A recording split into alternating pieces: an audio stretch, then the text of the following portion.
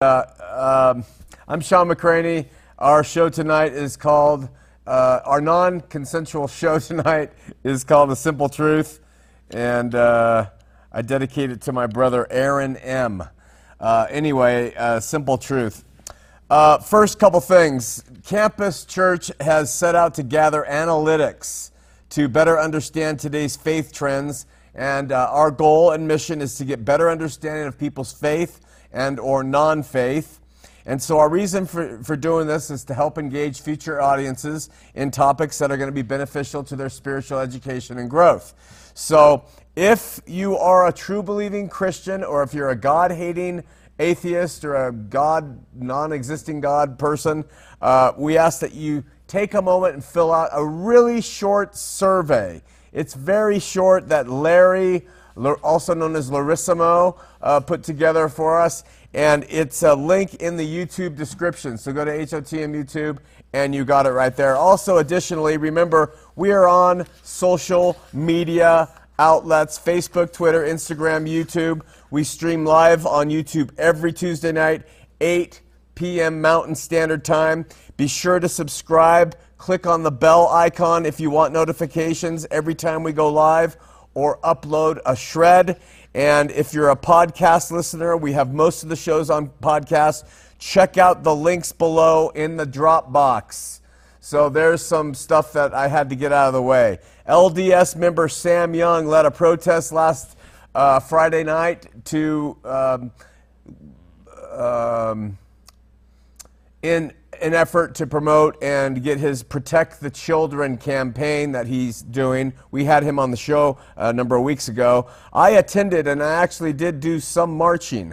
I didn't do as much marching as everybody else, but I did march, and I stood there and I observed it. And the highlight of the whole thing was when the stories and the signatures were delivered over to a representative of the church at their headquarters. It wasn't an apostle, it wasn't a prophet, it wasn't a clerk, it was a woman they sent out there. They locked the doors from what I was told, and then this woman comes out and she says to Sam, please tell your people, don't touch the building. And I think she repeated it twice. Please tell them not to touch the building.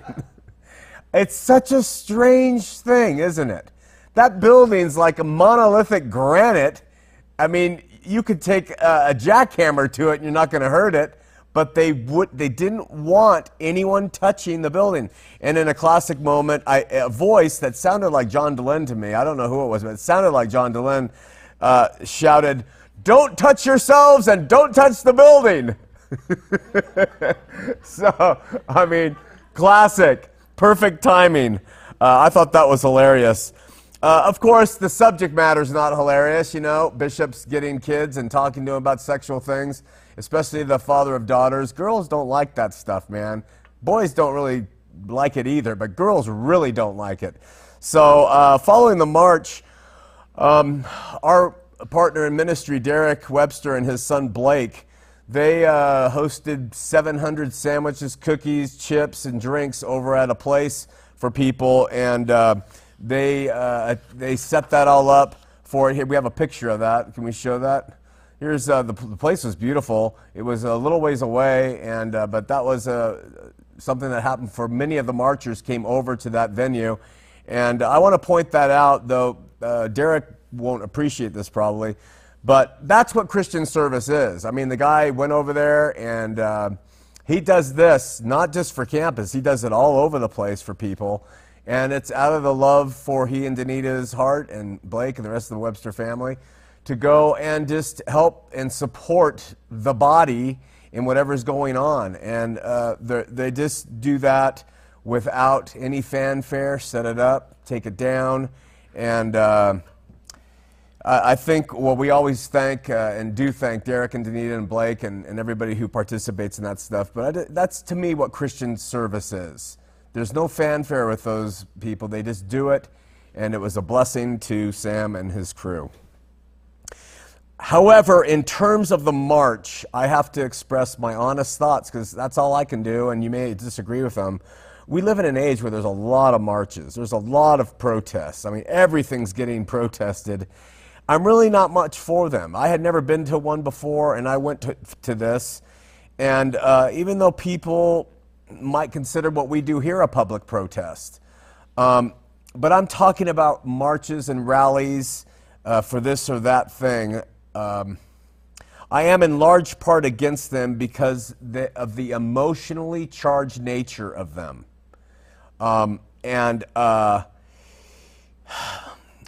When emotions undergird something like that, often, not always, I know marches have helped, but often the emotions can override anything of real importance that could be done in a calmer, more reasonable setting.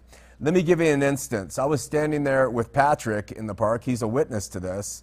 And a fervent supporter of the cause came up to us, and she said, would you like a balloon? And I said, okay, I'll take a balloon. And then she said, do you have a sign? And I said, no, I don't have a sign. She goes, why not? And I go, I don't know, I don't want a sign. She goes, well, they're right over there, and they're really nice. And I said, no, I don't want a sign. And she said, well, why are you here? And I said, well, maybe I shouldn't be. I just said, I don't know, maybe I shouldn't be here. Immediately, it becomes its own religion. It becomes its own, you either are with us or you're cast out kind of thing. And it's this mentality that goes with this kind of thinking.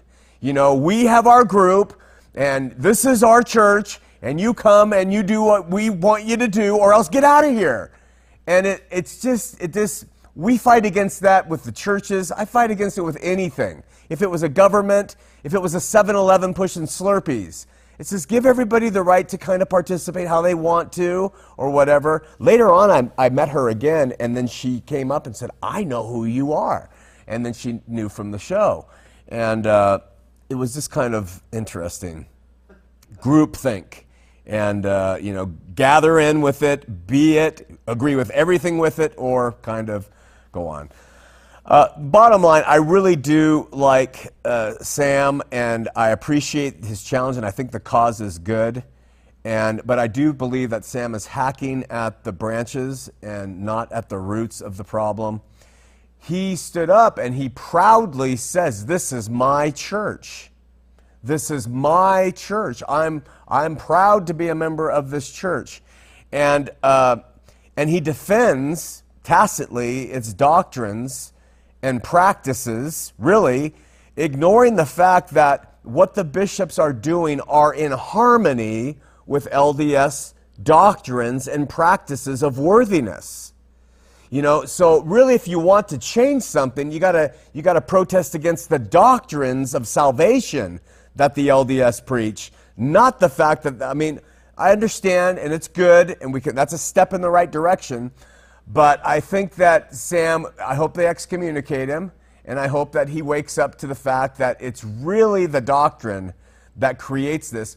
Even if they get bishops to not interview kids this way, I am certain that children, kids 18 and under, will still get offended by the leadership in some way who are trying to vet them for worthiness.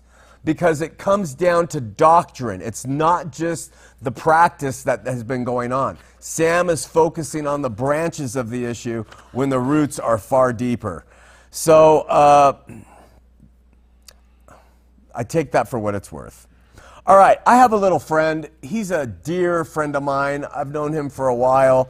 And in the mornings, on the weekends, he comes into Einstein's, and his name is Wade. And Wade is, he calls me his big Irish brother, and I call him my little Irish brother.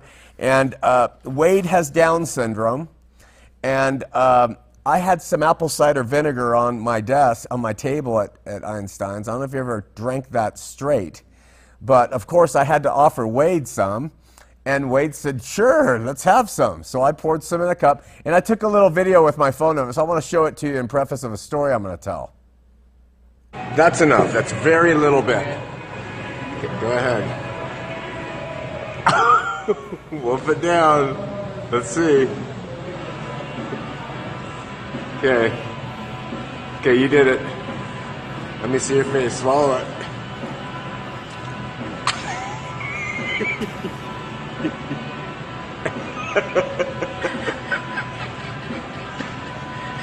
What do you think of it? Tasty.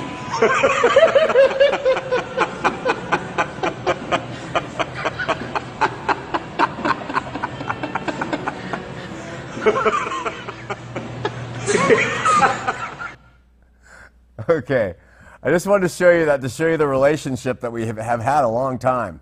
And so Saturday, an LDS couple come into Einstein's. They're going to a general conference, and they're dressed in their garb. And they get a hold of Wade. And I can hear what's going on. And they said, well, what's your name? And he says, my name's Wade. And they said, do you go to church, Wade? First thing out of their mouth. And Wade says, no. And they said, well, how come? And I think he said, well, I'm a Catholic. And they said, do you want to go to church? And, I've stepped back from focusing on Mormonism for quite a while. It really isn't even in the forefront of my mind that much anymore, but it's starting to come back a little bit. And I got hotly jealous. And I use that word jealous because this was a defenseless young man. And this couple were throwing out the Mormon speech on him. And I don't think Wade needs to go anywhere. I think Wade is fine. So I was here. I better understand when God says he's a jealous God in the Old Testament. Meaning he doesn't want people messing with his bride. He doesn't want people messing with his children. And he doesn't want his children going after other gods. He's a jealous God. And the woman said, have you ever been to the Mormon church? And I got up from my chair. And I started to approach him. Well, her husband saw me, and my face wasn't very happy, I guess. And so he grabbed his wife and took her away, and they moved over to a table. And in my flesh, I wanted to tear them up. But because they backed off, I just let it die, and I went over and I put Wade in a headlock. I said, my little Catholic friend, how you doing? And he said good and stuff. Something's working again with this Mormon thing. Maybe going to the park and seeing the passion of people who've been harmed. Maybe it's Larry Greenwood's things on Facebook and the temple stuff. Maybe it's the facade. Maybe it's the changes that they are going to try to look like they're still have it all together, like combining high priests and elders, making it look like it's some cool thing when in reality it's a sign of shrinkage, and they don't want to look bad, because you know darn well that if the church was really growing big enough and they had a bunch of high priests and elders, they would never combine them. They just don't want three guys sitting in each thing looking around saying, doesn't anybody come to church anymore? So something's working. We'll see where God takes it. In the meanwhile, let's go to the board and let's talk about our topic tonight. All right. I'm going to share a couple things from Scripture to help you understand some concepts, and then we're going to talk about a simple truth. Okay? The first thing I want you to know is this represents ancient Israel. And how, what do you need me to do? On this side? Okay, here's ancient Israel, and this represents the tabernacle. It was a tent that was specifically designed by God. Moses built it exactly.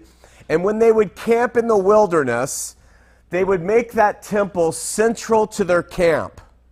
Then they would put 3 tribes to the west of it, to the east of it, 3 tribes to the south. 3 tribes would camp on the west of it, and 3 tribes would camp to the north of it. That's described in the Old Testament. By the way, you might notice here that this thing forms a cross in the way that the camp was laid out all the way back in the Old Testament. Just a little side issue. What's interesting about this is then they had perimeter of the camp, and it was designated by a certain number of feet. And you could only travel so far within the camp on the Sabbath day without breaking the Sabbath. Outside the camp is where ancient Israel was commanded, listen, take everything that is dead. If you're going to stone somebody, that means with rocks, do it outside the camp. If somebody has leprosy, get them outside the camp. Take all of our garbage outside the camp. Everything was outside the camp that was not part of ancient Israel. You got that idea in hand? Okay, so let's come back over to here and let's look at actual brick and mortar Jerusalem in Jesus' day. At the same time, this is representing Herod's temple, and it had the wall all the way around it, terrible rendering. I know there was much more to it, buildings inside the city. And we know that outside the city gates is where Calvary was, and Jesus was put to death outside the camp, just like that. So if we look at the Old Testament, we know that outside the camp is where the diseased, the sinners, people were stoned to death, the trash, the dead things, the sacrifice parts that remained, they were all taken outside. And so what we have here is another picture of Jesus dying outside the city, outside of the camp. Really important picture and type to see what he became because of our sin. He had every right to be right here and dwelling in the city as a man and as God with us, but because of our sin, he was taken outside and crucified like a common dog, a common piece of criminal, okay? So we know also that in Revelation, there is a new Jerusalem. Now, the old Jerusalem's brick and mortar, and this was destroyed in 70 AD. And Hebrews tells us that it was shaken to the dust. It was taken to the ground so that the only thing to remain is what can be unshakable from that point forward. And we also know from Hebrews and from the Old Testament that after the brick and mortar Jerusalem was shaken down, that means the temple was utterly destroyed, that God said, in that day, I'm going to write my laws on people's minds and on their hearts, and they will be my children, and I will be their God, and no man will say to another, know the Lord, for all will know me. What God is talking about there is the destruction of the brick and mortar city, but the establishment of a new Jerusalem, which is in heaven, is how Scripture puts it. And it's run from heaven, okay? So I wanted to give all of that as a preface to what I'm going to say now. John Calvin taught that this is what it looks like, man and God. God says, I will choose everything. You people will choose nothing. I'm going to choose a few people to be saved to the heavenly Jerusalem, and the rest are going to burn in hell forever and ever. That is called Calvinism. Most burn in hell forever. Trillions, we could just say. And some are saved because God elects them to heaven. That's what Calvin said. Jacob Arminius came along, and Arminius said, no, that's not true. He said, God wants to save everybody, but he doesn't overwhelm them and their free will. So those people who choose not to love God, they are going to go to eternal hell. So really it's the same thing. Either God sovereignly picks people to go to hell, according to the Calvinists, or to the Arminius, God says, I want you to come to heaven, but man's will trumps God's will, and so most go to hell, because most don't pick Jesus. So Arminianism and Calvinism, as the two main representations of salvation in Christianity, in my estimation, fail. Because in Arminianism, man's will trumps God's, and in Calvinism, God's will is not loving and kind for everybody. So those two ways, in my estimation, of reading Scripture, not just some system I've concocted, but reading Scripture says to me, no, there has to be another way, all right? So that takes us to this. Over here, these people, can you see that, Seth? These people represent the human race, all human beings, okay? And this is a catapult. This catapult represents death. On the catapult is one human being. And when that person dies, the catapult releases, and it sends that person straight to heaven. Straight to heaven. I believe, remember, these represent all human beings. I believe every person, when they get on the catapult, at death, that's what the catapult is, are launched straight to heaven. Now, people say that's universalism. Well, I believe that on the way or here, their knee will bow, their tongue will confess that Jesus is the Christ. That's what Scripture says. Scripture also says that Jesus is the Savior of all men, especially those who believe. All men, especially those who believe. Scripture says that it is God's will that none would perish, and that's his emphatic sovereign will that none would perish. So I believe that our answer is very plain in Scripture, that through Christ Jesus going to Calvary on our behalf, the sins of the world, that the whole world has been reconciled to God. Now, when a person, let's just use this guy right here, let's say that he's a non-believer. He gets catapulted at death into heaven, and when you enter into the realm of heaven, God is said to be a consuming fire. If that person never had a spiritual life, God's fire, I believe, will consume whatever is not of him upon entry. And it will leave a remnant of whatever is of him with that person to live eternally with.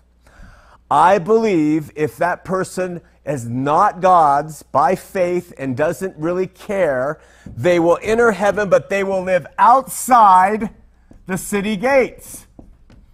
The outside the New Jerusalem. Just like Old Jerusalem had many, many countries of pagans and millions of people who lived outside of Jerusalem where their temple was, I believe that we can say that those who have not been saved by Christ through faith, they will enter in and they'll live outside the New Jerusalem. Now, those who, let's put another person on here, and let's say this guy is a believer now. There's a detour he takes, and that is where his flesh makes a pit stop to the cross of Christ. And so when the catapult comes, what happens is his spirit and the things that are spiritually regenerated and of God go to God, and they go into the city realm. Okay? His flesh has been crucified with Christ, and so most of it, some of it, all of it, a little of it, will have been put to death while he lived on this earth, but his spirit will go and he'll receive a resurrected body. And let's say that this guy was someone who believed in Jesus, but he did nothing else. He may live inside the city gates because he has been accepted into the kingdom. But the question is, can he get into the temple? Because remember, in every case of how God set it up, Old Testament, brick and mortar Jerusalem, the temple was there. The New Jerusalem has a temple, but God is its light.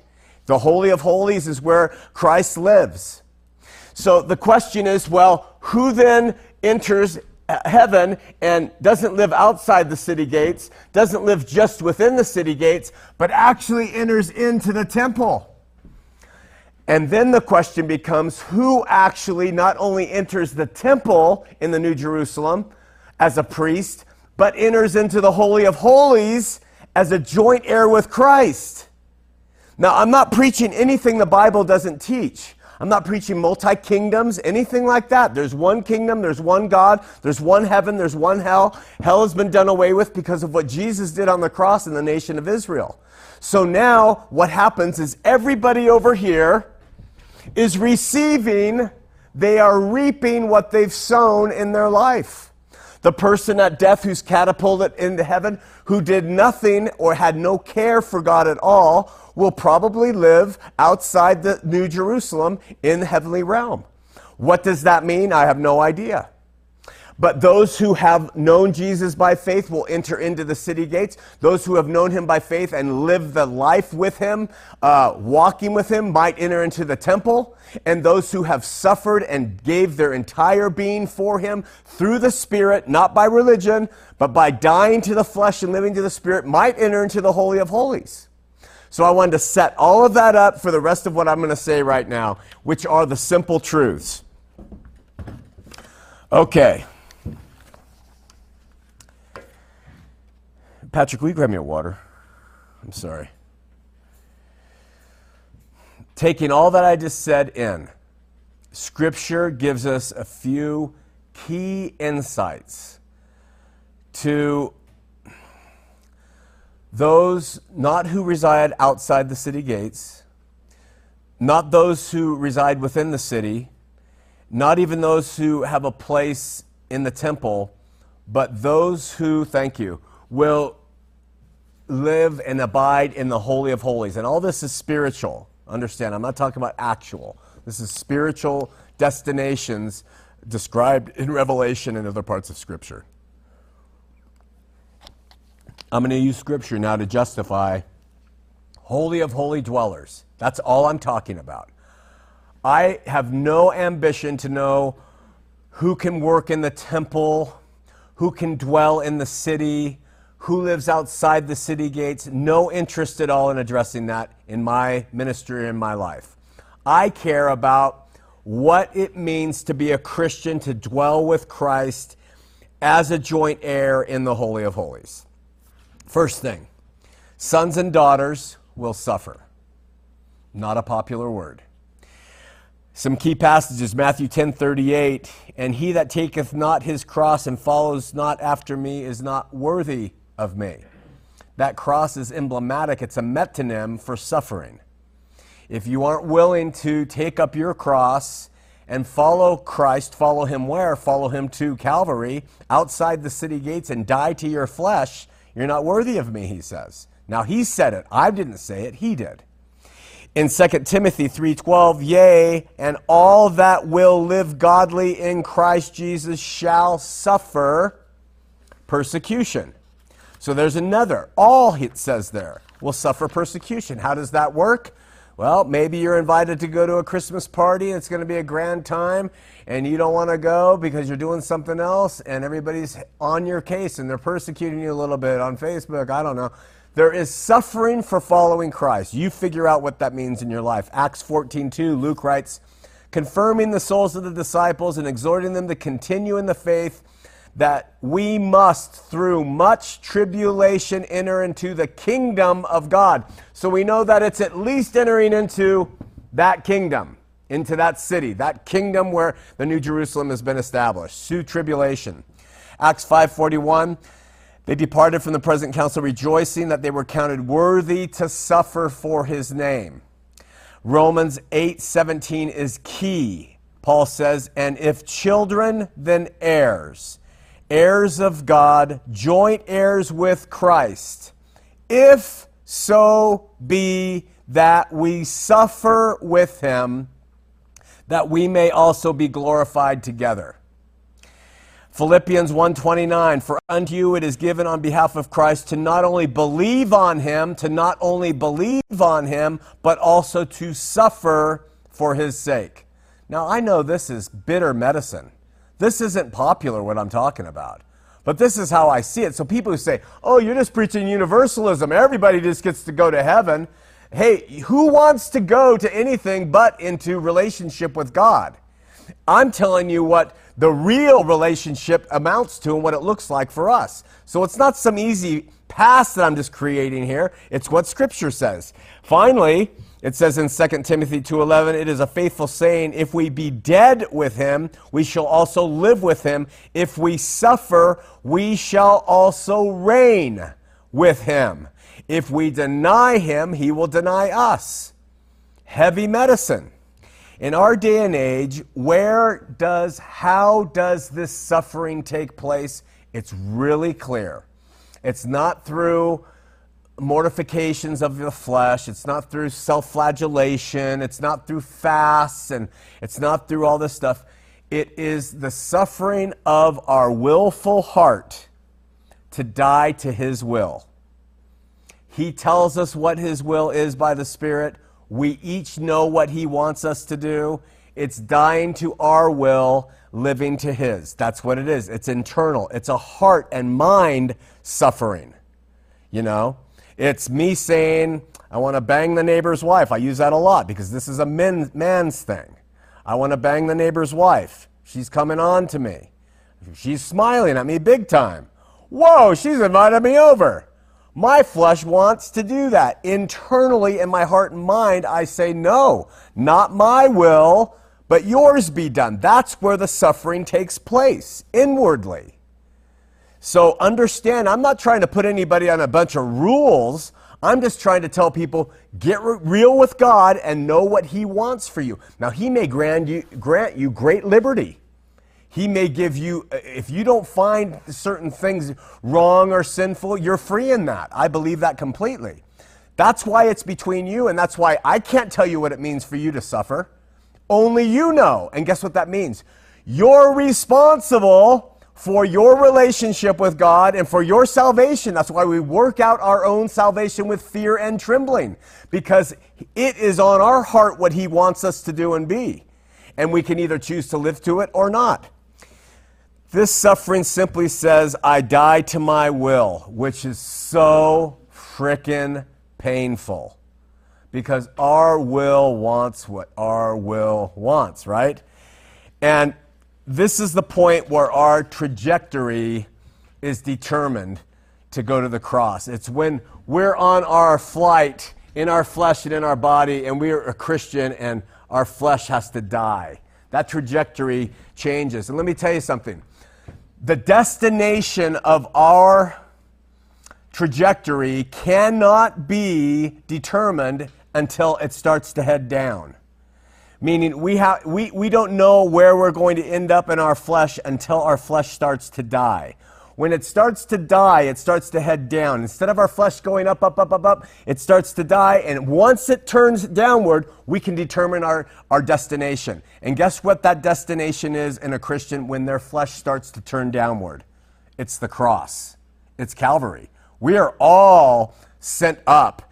And when and God is saying, turn your flesh to Calvary. And once you turn it, that's where you're going to end up, hanging on the cross inwardly of your will versus God's. Paul says, now therefore there's an utterly a fault among you. He says, why would you not rather suffer yourselves to be defrauded? This was in 1 Corinthians. It's a suffering of injustice. It's a suffering of humility. It's a suffering of all sorts of things like that. So in other words, those who are his will suffer because he suffered. He is the suffering Messiah. It can't be lost in this day and age. And it's relentless. It doesn't let up. And so where we are covered in his grace for our failures to suffer completely, saved completely in our failures to suffer to our flesh, we are rewarded, we will reap better if we sow to the Spirit in the long run. Joint heirs if. Part and parcel with suffering is to possess his love. And I say part and parcel because often, most often, the suffering a Christian endures is choosing to love versus choosing to do something else.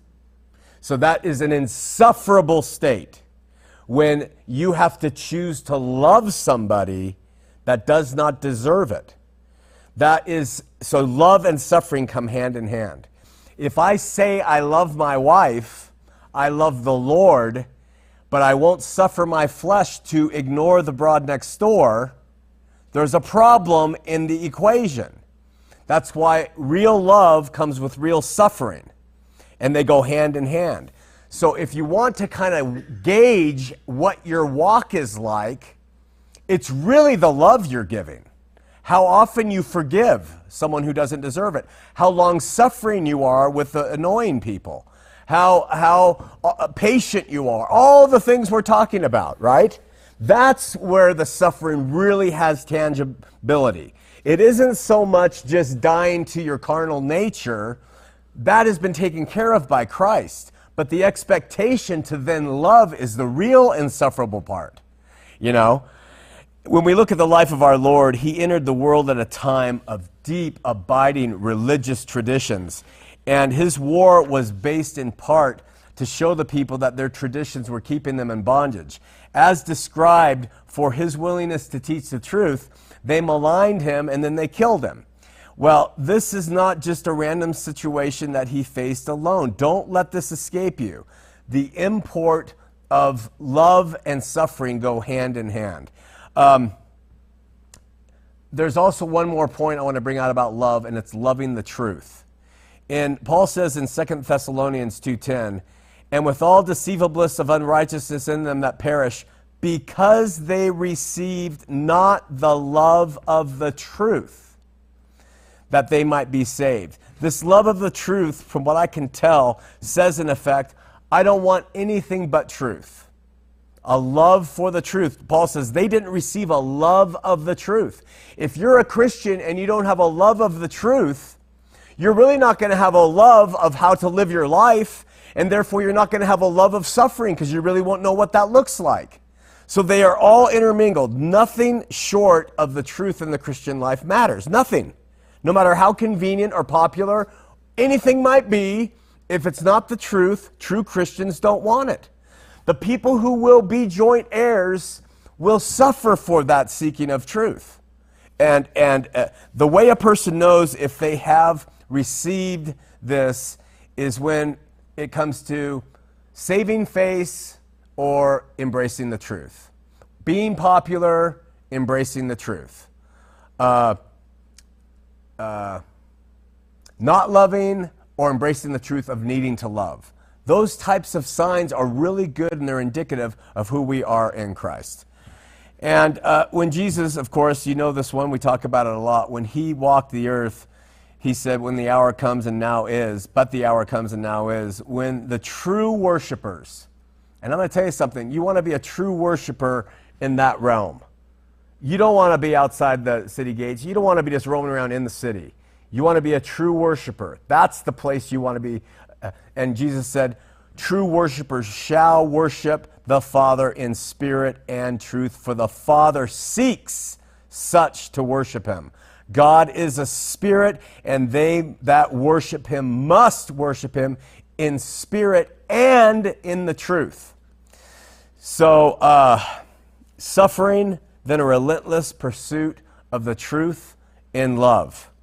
And that love is the currency of the New Jerusalem. 1 Peter 1:22 says it really well, and we'll wrap it up. He says, seeing you have purified your souls, that's an indication of suffering. To purify something requires suffering, okay? Seeing you have purified your souls in obeying the truth, through the Spirit unto unfeigned love, all three are mentioned there, of the brethren, see that you love one another with a perfect heart fervently. John the Beloved puts it this way in 1 John 3:18. My little children, let us not love in word, neither in tongue, but in deed. That's suffering. When love goes from word to being in deed, that's when you begin to suffer. And in truth, that's aletheia. That's what our ministry is called, aletheia. We transliterated it in English so it's easier to pronounce from the Greek, but it's truth ministries. So if you're on living your life and you are going to be catapulted and you don't care about what happens here, I believe that God cares enough that he's going to reconcile you. And I do believe that your knees will bow and your tongue will confess that Jesus is Lord. And I believe God will give you a place in this realm, not in this one. But I think you're going to be satisfied because it's going to be outside of what's important to him. But if you're interested in getting in the New Jerusalem that dwells and lives and is in heaven, that has a temple where God is the light of it, and a holy of holies where his Son is next to him, sitting next to him in power and glory, and you're a joint heir, then remember those three simple truths. There is truth, there is suffering, and there is love in the Christian walk. Okay, let's open up the phone lines, 801-590-8413, 801-590-8413, and we have somebody from the UK, Aaron, on line one. Aaron, you're on Heart of the Matter. Hello there, I'm calling from the UK. I'd just like to say I've watched every single one of your back catalogue of shows. Just like to say thank you because you got me out of that mess. Awesome, brother. So you were LDS? Yeah, I was LDS for about 3.5 years, and I started looking more and more into the history, and it just doesn't add up. Praise God. Did you converted at what age? I was probably about 25 at the time I converted. Mm-hmm. And did you marry? And no, I didn't. I was getting ready to go through the temple, but I hadn't yet gone to the temple, and that's why I started looking more and more. Really and good. I realised that it's just phony, and it's just a copycat of the Freemasons. Awesome. We're so happy for you, Aaron. One more question, my brother. Where are you in your faith today? I'm finally going back to church. I just started attending this Easter just gone, a local church. Good. Well, praise God, my brother. Keep seeking Christ, and we're with you. Thank you very much, and I'm with you as well. Keep up your good work. Thanks, Aaron. Bye-bye. Bye. You just can't beat the accent. I just fall in love with them every time I hear it. I don't care what gender they are. They become my relationship immediately. I don't think we have any other calls, so we're going to wrap it up early. Keep seeking Him in spirit and truth, you guys. And, support your churches. They're doing their best, trying their best. If they're not doing good things, don't do it. Don't support them. Walk if you must. Don't pay tithes if it's going to mean that the pastor will have to wake up and smell the coffee of things that they're doing. But seek God, and not religion. Seek God through His Son.